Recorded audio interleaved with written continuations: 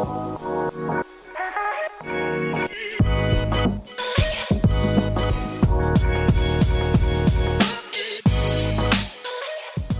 everyone, welcome back to Operations, the show where we look under the hood of companies in hypergrowth. My name is Sean Lane.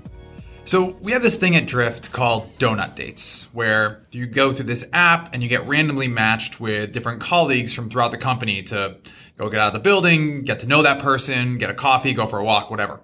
So recently, I faked the system a little bit and I proactively asked my colleague, Tim O'Brien, to go on a donut date with me, which Tim later pointed out was just a long-winded way of just asking my coworker out on a date. But anyways, Tim is the director of product design at Drift. And I originally asked Tim to go out on a donut date with me, or a regular date, to just ask for some advice. And that advice had nothing to do with being a designer. I'm not an aspiring designer on the side. But what I quickly realized from our conversation was that there were way more similarities between our two teams, operations and design, than you might think at first glance. So with that in mind, I of course had to drag Tim into the studio to explore these commonalities a little bit further.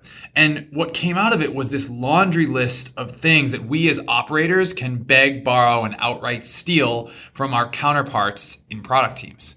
We've had guests on this show before that have referred to operations as an internal product team where the product that you work on is the company itself. And I walked away from my conversation with Tim believing that more strongly than ever. So first, why should you as operators take lessons from a design team? Let's start with how Tim's team is structured and what they're responsible for here at Drift. So it kind of plays two roles. One is that I manage all the designers who are partnered out on the product teams. Mm-hmm. And the other is that I manage a team of one right now, but one and myself, of what we call design operations. Wow. Which we should have seen the similarities way sooner. Yeah. That should have been That's the name of the show. Yep. Where our job is to facilitate and support those designers that are on the teams. And kind of our philosophy is that we want to make it easy to do design the Drift way no matter what team you're on. Mm-hmm. And so, you're going to be working on a different product or with different people, but we want the experience of the designer to be about the same, and certainly like the quality of work that they're able to do to be the same. So they're not like starting from scratch if we invest in a new area or acquire a new product, et cetera. And so each of those designers is kind of embedded inside of a different product team? Yeah, we staff about the same way that a product manager would staff. So designer usually supports two teams here. We call that a squad. So that's 6 developers and then 1 product manager and 1 customer advocate. Got it. And so the way I translate that in my brain to my team is, we talk about our team as a centralized ops resource, right, with different spokes of our ops wheel, to use a different metaphor, where sales ops goes out to sales, marketing ops goes out to marketing, and that kind of seems like it compares nicely with your pod structure. No, what was the name you said? Squads. Yeah, I mean, I'm not sure if the percentages are the same, but mostly the designer considers themselves part of the product team that they're on. Mm-hmm. The way I rationalize it is that they're on a team, but then they also are part of a function. Yeah. And so we're the design function. Right. And the design function, those kind of centralized resources or fallbacks or principles that you're trying to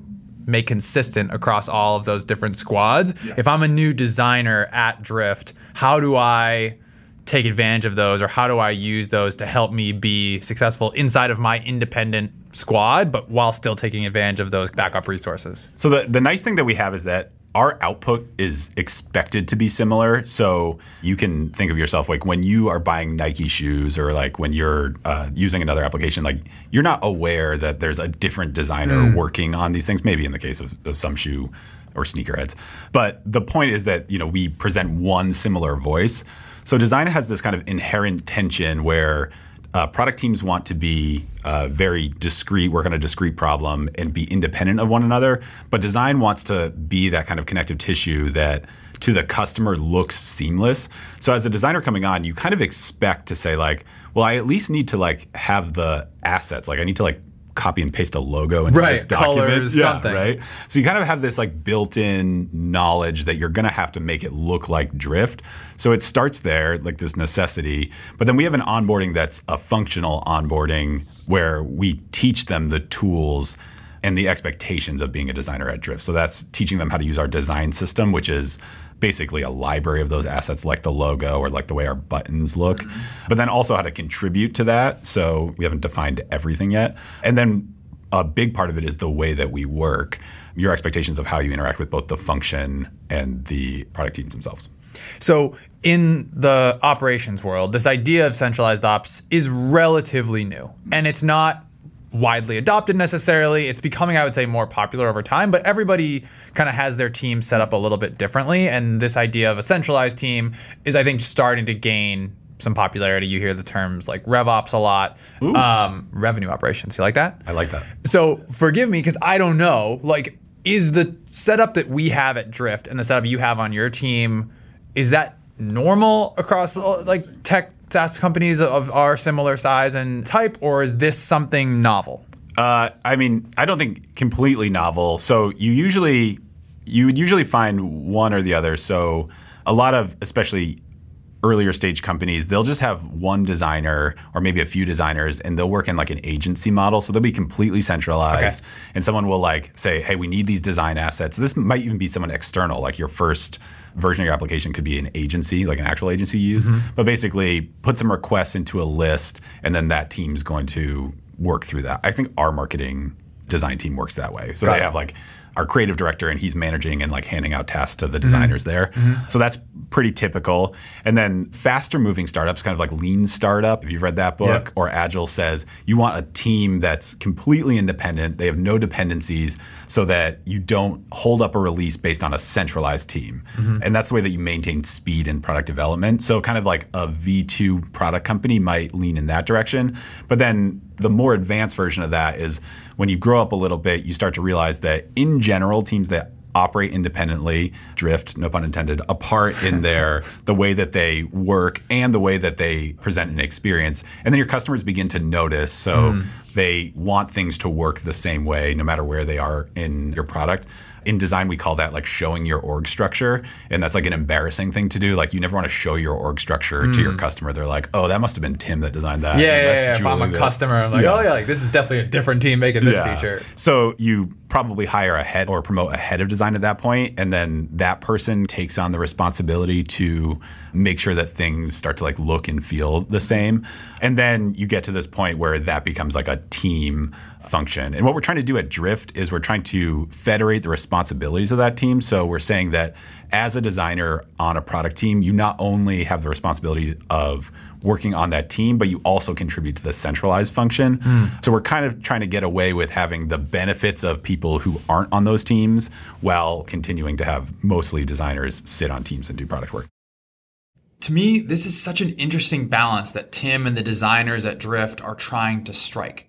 They want speed and autonomy, and yet also they want consistency and efficiency.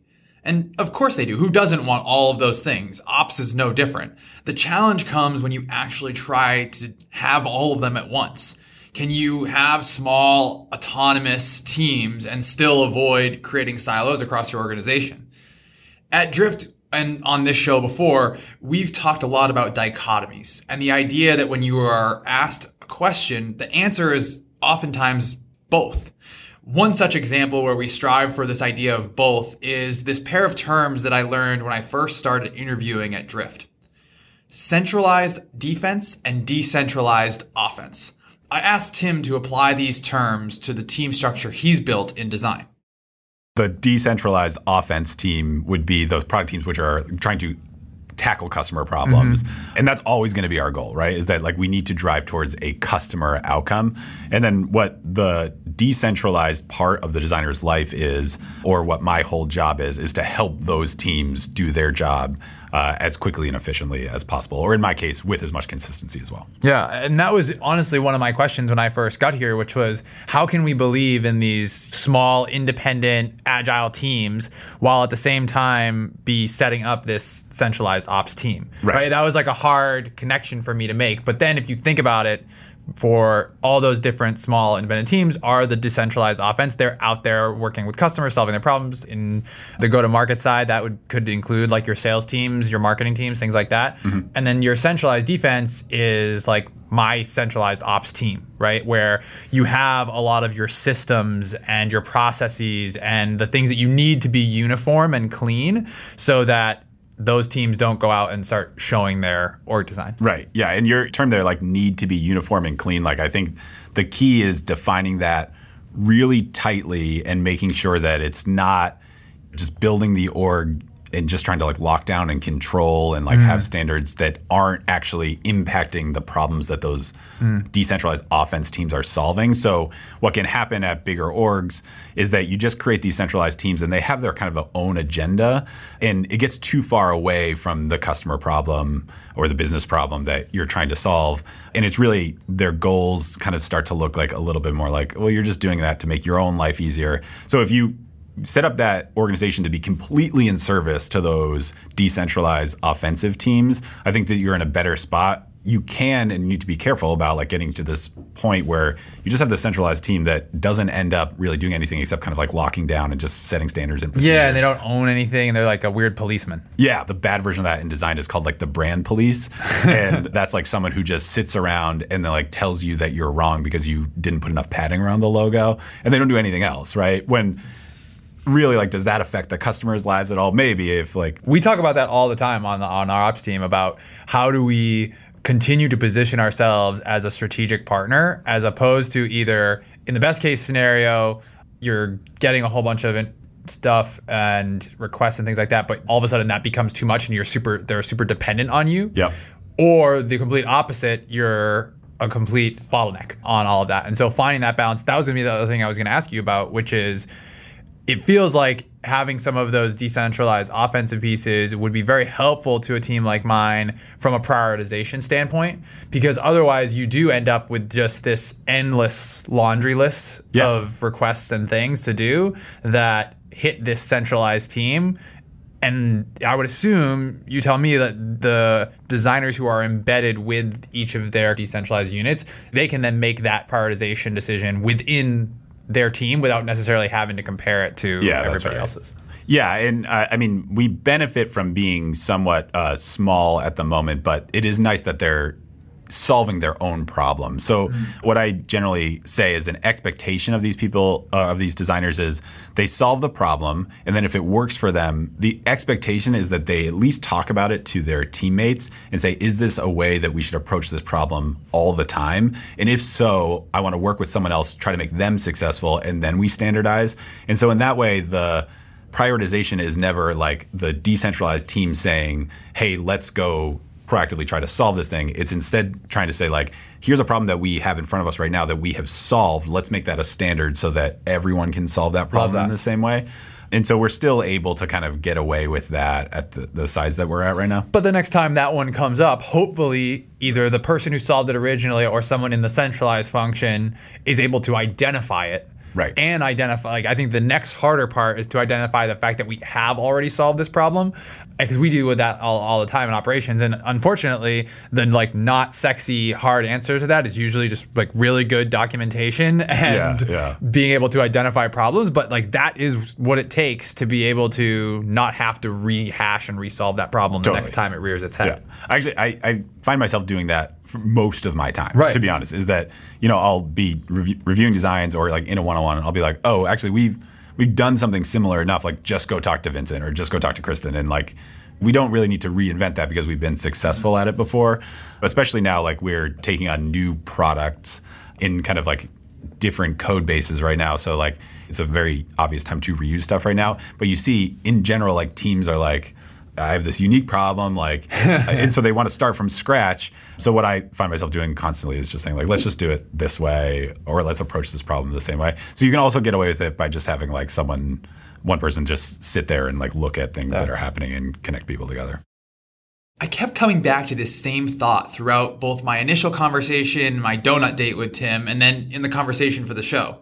And the same thought was, everyone thinks their team is special, but these themes like prioritization, org structure, serving your internal customers, whether you're in ops or design or any other team, you aren't that unique. You aren't that special. And there's lessons to be learned from one another.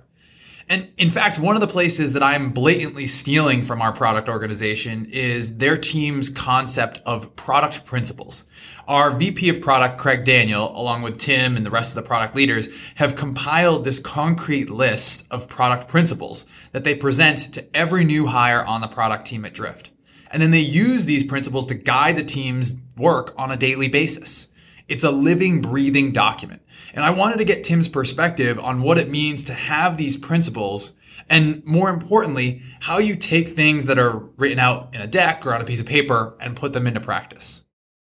Yeah, I'd say that document and that training is kind of a parent to what we've been talking about on design. So if product at Drift is a term that encompasses product design and engineering, that document is kind of like, okay, in general, here's how all of these functions are going to work together. So that's our most high-level version of a centralized way that we work document.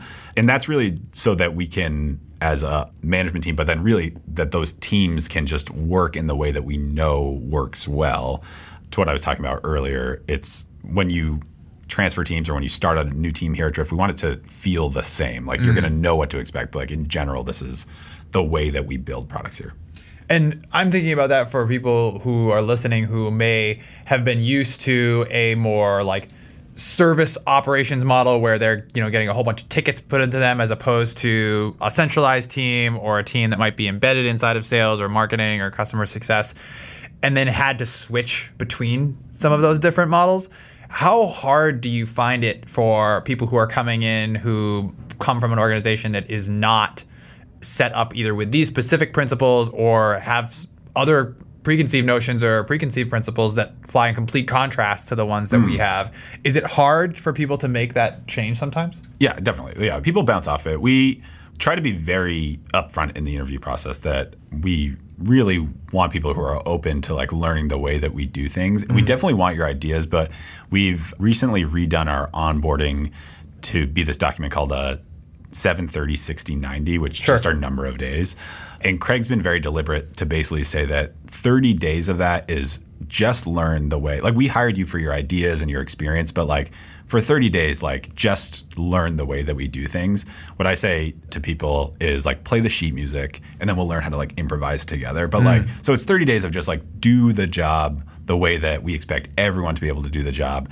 And then it's set up so that the 90-day mark is when you're expected to contribute back and use that fresh perspective plus experience to contribute back and say, how can we level up the way that we do work? But yeah, it can be really hard if those first 30 days don't go well, or maybe a team's not like really gelling or performing well. And yeah, it's not worked out in the past for sure. My version of play the sheet music is like a crawl, walk, run type of trajectory, but I like the sheet music. I might steal that. Okay, so some specific principles that I wanted to ask you about that I also want to steal. One of them, and this is something that I think if anyone listening has heard anything about Drift and its product team at any point in time, they've probably heard, but I want to challenge a little bit, is this concept of no roadmaps. Maggie, whose show you were on before, Build, she did an amazing episode about like what this means, and I actually think there's a ton of transferable lessons for people in ops, and so we'll link to that and stuff like that. But as an ops person, if I don't understand what's under the covers of that no roadmap statement, it kind of freaks me out a little bit. Oh, yeah. Right? And so not from the perspective of like, I need to know what's going to happen a year from now, but more from the perspective, okay, this is the next most important thing that's going to drive the next most amount of value for our company. So this is what we're going to do next. And then prioritizing that way. So help me understand how you think about it first, and then maybe I can come around to this. Sure. I mean, so there is always a thing to do. Like, it's, of course. No roadmaps doesn't mean like you don't do things, right? You are usually, if not always, working on a thing that would be on a roadmap, like a feature or fixing a previous feature. But the point of no roadmaps is really that as a product team, we want to be more about the why than the what. And so roadmaps are usually just lists of what's, right? So it says we want to ship feature A, feature B, feature C. Then philosophically, that kind of ignores the why, which is what Drift was founded to be about, which is solving customer problems and being customer-centric. What we do is we form teams that are based around whys, making customers more successful in certain pretty specific areas. And then we are less concerned about the what So like what they build or maybe the how, like how they get there. But it does translate down to a specific project at one point. But philosophically, that's why I love it, is that it reminds everyone that works in our product organization that you're not here to ship a feature because like it doesn't really matter if that feature is out in the world and not being used. And Stuart Butterfield, who's my career hero, he's the founder of Slack, has a quote that I'll probably get wrong, but it goes something along the lines of like the only measure of innovation is a change in human behavior, which I love because what he's saying is that it doesn't matter that you like made something novel and cool and no one used it. Like what's cool is that like people don't send emails anymore. They Slack each other. That's pretty cool, even if it's not that novel. So that's really what the no roadmaps thing is about, is like, let's get focused on these whys. And we also don't want to change a why just because we finished a certain feature, right? So if your job at Drift as a product team is to make salespeople incredibly happy and successful at responding to incoming chat messages, like because you built one feature that you think could make them happy and successful doesn't really matter. Like maybe it takes 100 features, maybe it doesn't, but like we want you focused on that why because that's what's most important to us. I'm smiling because I'm thinking about numerous times where I've built this, what I think is the most beautiful dashboard in the entire world. And I say that with affection, right? Like, okay, like this thing is going to solve all of our problems. Like I'm going to put this in front of this sales leader, this in front of this marketing leader. It's going to have all the key metrics that they need. And like, this is it. Like, this is what's going to run the business. But if you lose sight of like the questions that you're trying to answer with that information or the actions you can take from it, and you're just building the dashboard for the sake of building the dashboard so you can have this thing, then it's exactly what you're talking about, and you all of a sudden are just got this list of what's, and you've lost sight of the why. And we talk about that a lot with the team too. As requests come in from 70 sales reps and a bunch of marketers and a bunch of customer success folks, it's impossible to prioritize within that if you're not asking the why behind those things. We see that all the time, is that the list of things that people ask us to build, the what's, is essentially infinite. But what you need to do, what we call like system thinking or product strategy, would be like look behind all those what's and say like, what problems are they actually talking about? Craig would say like ask 5 whys. And then you can get to some really common whys that are interesting to solve. And then again, like the what's, they matter. Like, you know, figuring out which of them has the highest potential to go solve a customer problem. Like there's certainly an art and a science maybe to that. But in general, they're less important than the why behind that. Like you're saying, your dashboard isn't important. Making sure that your salesperson has the numbers they need when they go present to ELT, that's very important. But I think the common theme between this and what we were talking about before this is being able to recognize those common patterns. Right? Like the person who was building the documentation before was able to recognize it and say, hey, we've already solved this problem. Use this. Here's how you can solve it. Yeah. And now when you're talking about taking in these requests, being able to find the common patterns between them to figure out what the actual real pain point is, or one of the common pain points is for customers, it's a similar skill set. That's interesting. Yeah, you're like an internal product team. I didn't think of you that way. That's kind of cool. See, we have so many things in common. So much in common. I have another one that's in the product principles that I wanted to ask about. This is not just a product principle, this is a Drift-wide principle, but I think it emanates from product, is the concept of showing your work. Oh, yeah. Yeah, I mean, especially with what we were talking about with these decentralized teams, like there's no way we could maintain the consistency and quality that we had with the amount of management that we have without people being expected to work kind of in public. Again, to say that like teams that are decentralized by like their nature are going to start to like diverge. You just need some function to pull them back together, and showing your work is the only way to do that. So I say it's our unfair advantage as a design department. So a lot of design teams will have this thing called crit, which is where designers come together and show their work and kind of pick each other apart. People teach in art school. I didn't go to art school, but I guess it's legendary for being like mean to me. That's like what people do. But anyway, part of the point is to like make things consistent. We kind of invert that and we say, instead of like once a week, like should we come together? We say like every day, can we show what we're currently working on and get benefit from that? And that's really what we've done. So in Slack, we have a channel called Design. Every designer is expected to post there at least twice a week. And then once someone posts there, a random other designer gets tagged to be the person to give them feedback. Oh, wow. That's like systematized. Oh, yeah. And then even we we even have an expectation for the number of times that you give feedback. So like there's something else that tracks the amount of feedback that you give. And that sounds like very like maybe Big Brothery that we watch all that stuff, but really designers want to work in the best way possible. And so they want that stuff to be tracked for them. Like they almost like having like this scorecard that's like, all right, I'm improving my feedback and I'm showing my work enough. And I think that's because they understand the benefit they get from it. So, if you think about in a traditional design environment, you might get feedback from your peers that once a week and you're waiting that 6 days to get back to that design crit meeting if your work even gets shown at it. Here you can post whenever you want. It could be happening while we're talking and someone will give you feedback. Yeah, and I think there's additional effects of that outside of just making you a better designer, right? There's other career growth inside of that, like learning how to give feedback, right? And practicing giving feedback and giving feedback to different types of people on different types of projects. Like all of a sudden, the people on your team are going to become more skilled at giving feedback, and they probably feel like they're getting more career growth out of it, and they're also probably getting exposure to parts of the product that they wouldn't normally get exposure to because through the sheer fact that they're on those different decentralized squads. Yeah, 100% true. Yeah, I mean, like there have been places I've worked where you won't see any design work from another designer for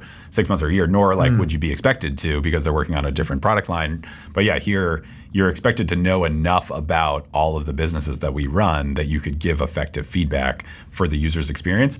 And that is a higher expectation, but you're right that there's a big benefit from that. And the other part of it is that they are learning how to present their work as well. So to a very wide audience, that's a public Slack channel, and our executives are in there and senior leadership. And the first question I always get is like this wide-eyed, like, am I going to get feedback from the CEO? And my answer is yes, you are. And it's probably going to be disruptive, but it's feedback that you have to understand how to like to incorporate into your work or not. You could say no to the CEO. That's totally fine. Maybe that's why I'm not on the show.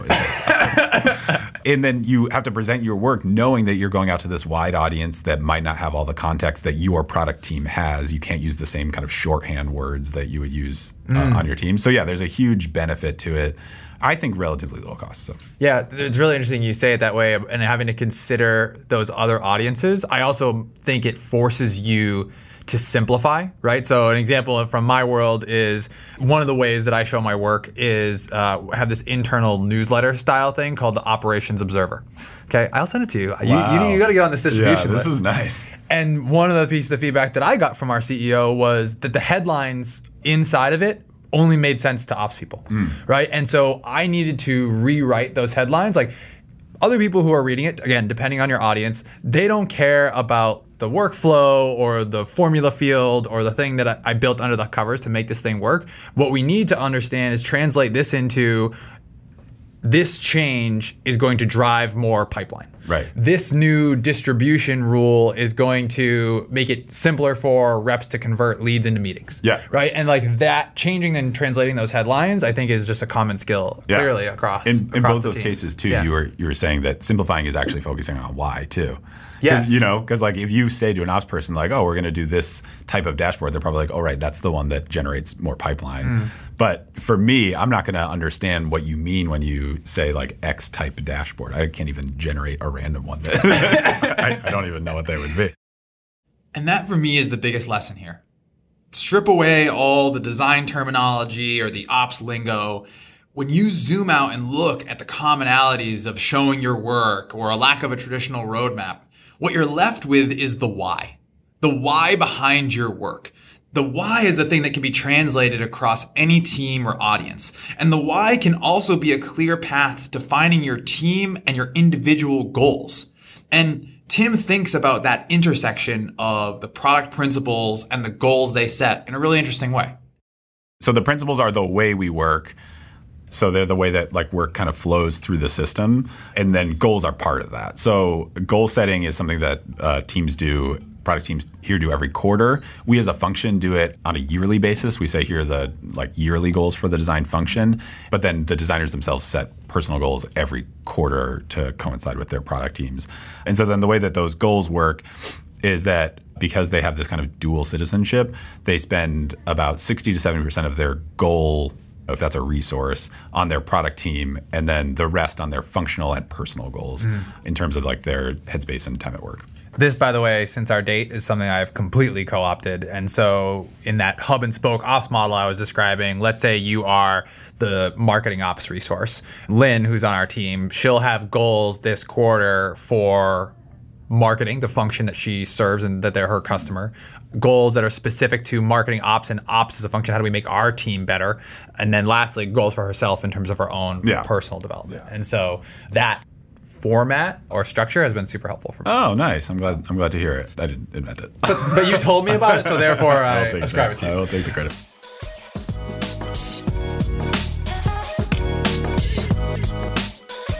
Before we go, at the end of each show, we're going to ask each guest the same lightning round of questions. Ready? Here we go.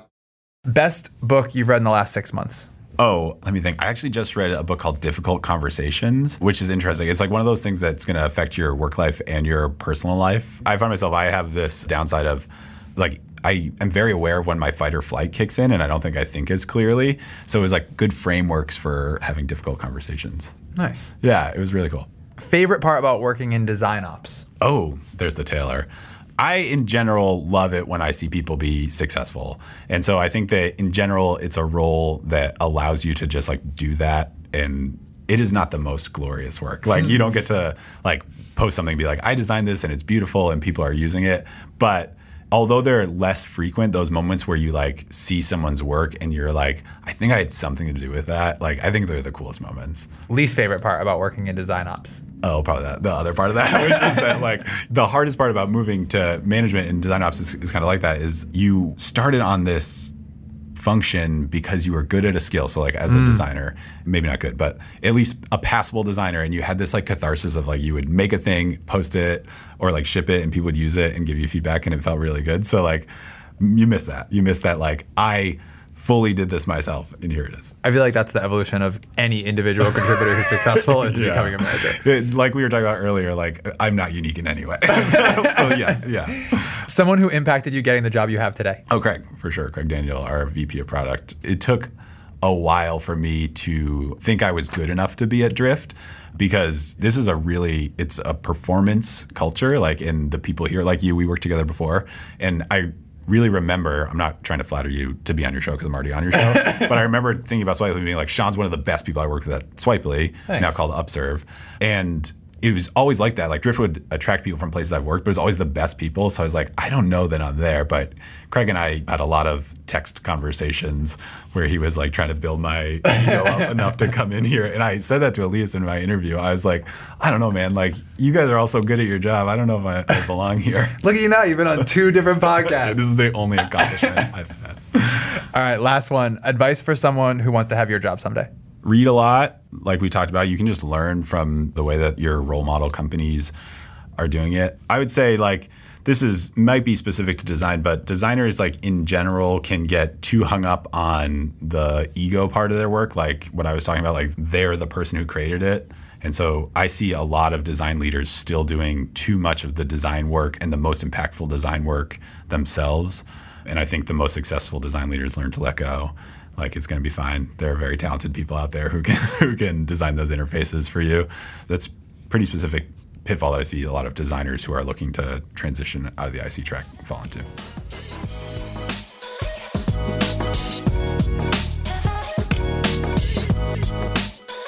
Thank you very much to Tim O'Brien for joining us on this week's episode. If you want to hear more from Tim, or you want to learn more about product or product design or product management, you've got to check out Maggie Crowley's podcast called Build. It's one of the other shows from us here at Drift. Check it out. Put a link in the show notes. If you like this podcast, the Operations Podcast, please, please, please make sure you subscribe using whichever podcast provider you prefer, and leave us a 6-star review on Apple Podcasts. 6-star reviews only. Thanks very much for listening. That's going to do it for me. We'll see you next time.